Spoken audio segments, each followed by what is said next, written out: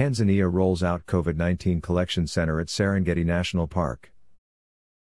To make it easier for tourists coming to the Serengeti National Park to take in the annual wildebeest migration, a COVID-19 collection center has been set up.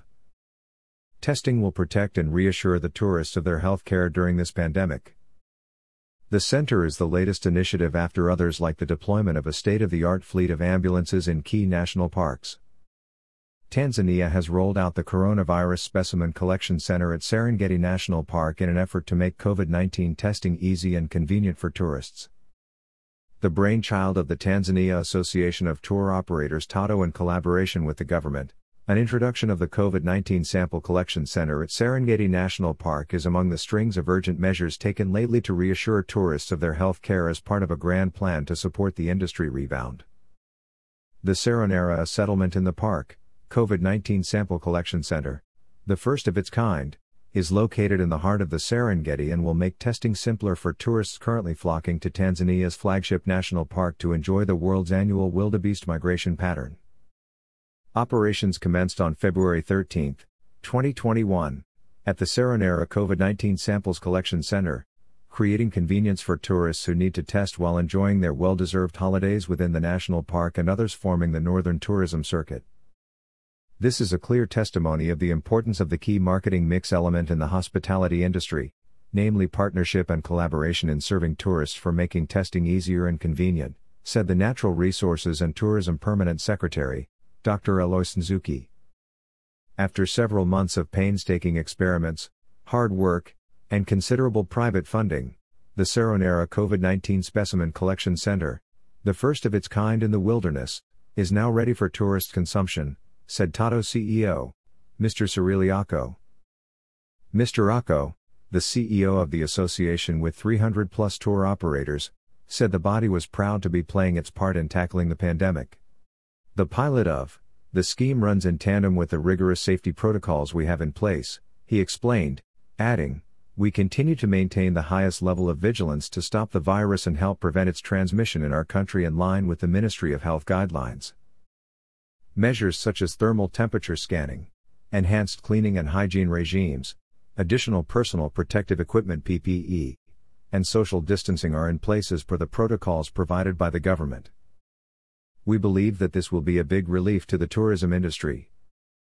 We are indebted and grateful indeed to the government of Tanzania for making this possible through tripartite collaboration between ourselves TATO, Ministry of Natural Resources and Tourism, and Ministry of Health, Community Development, Gender, Elderly, and Children," Mr. Ako noted.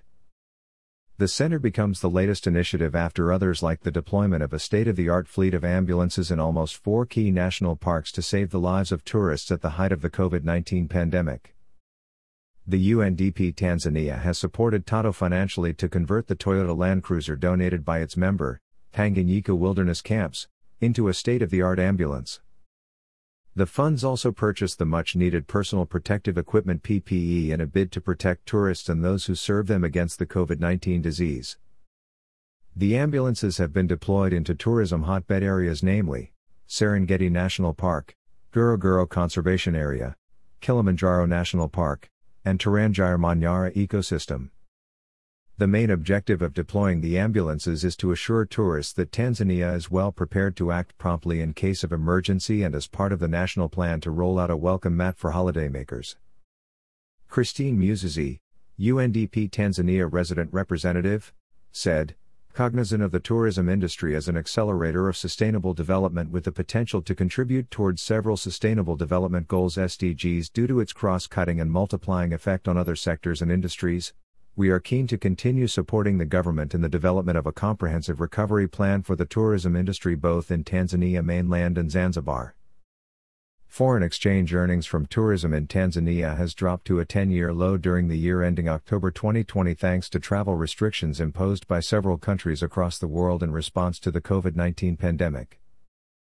Bank of Tanzania BOT figures show that Tanzania earnings from tourism in the period under review plunged by over 50% to $1.2 billion compared to $2.5 billion earned in a similar period in 2019. The amount was last recorded in October 2010 when the country earned $1.23 billion from the tourism industry.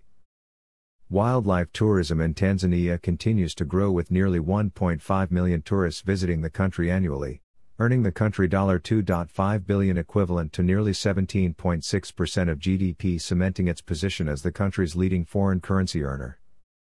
Additionally, tourism provides 600,000 direct jobs to Tanzanians and over 1 million others earn an income from the industry.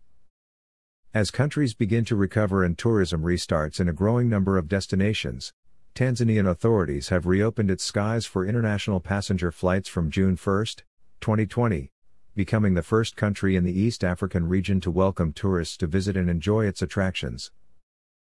#Rebuilding Travel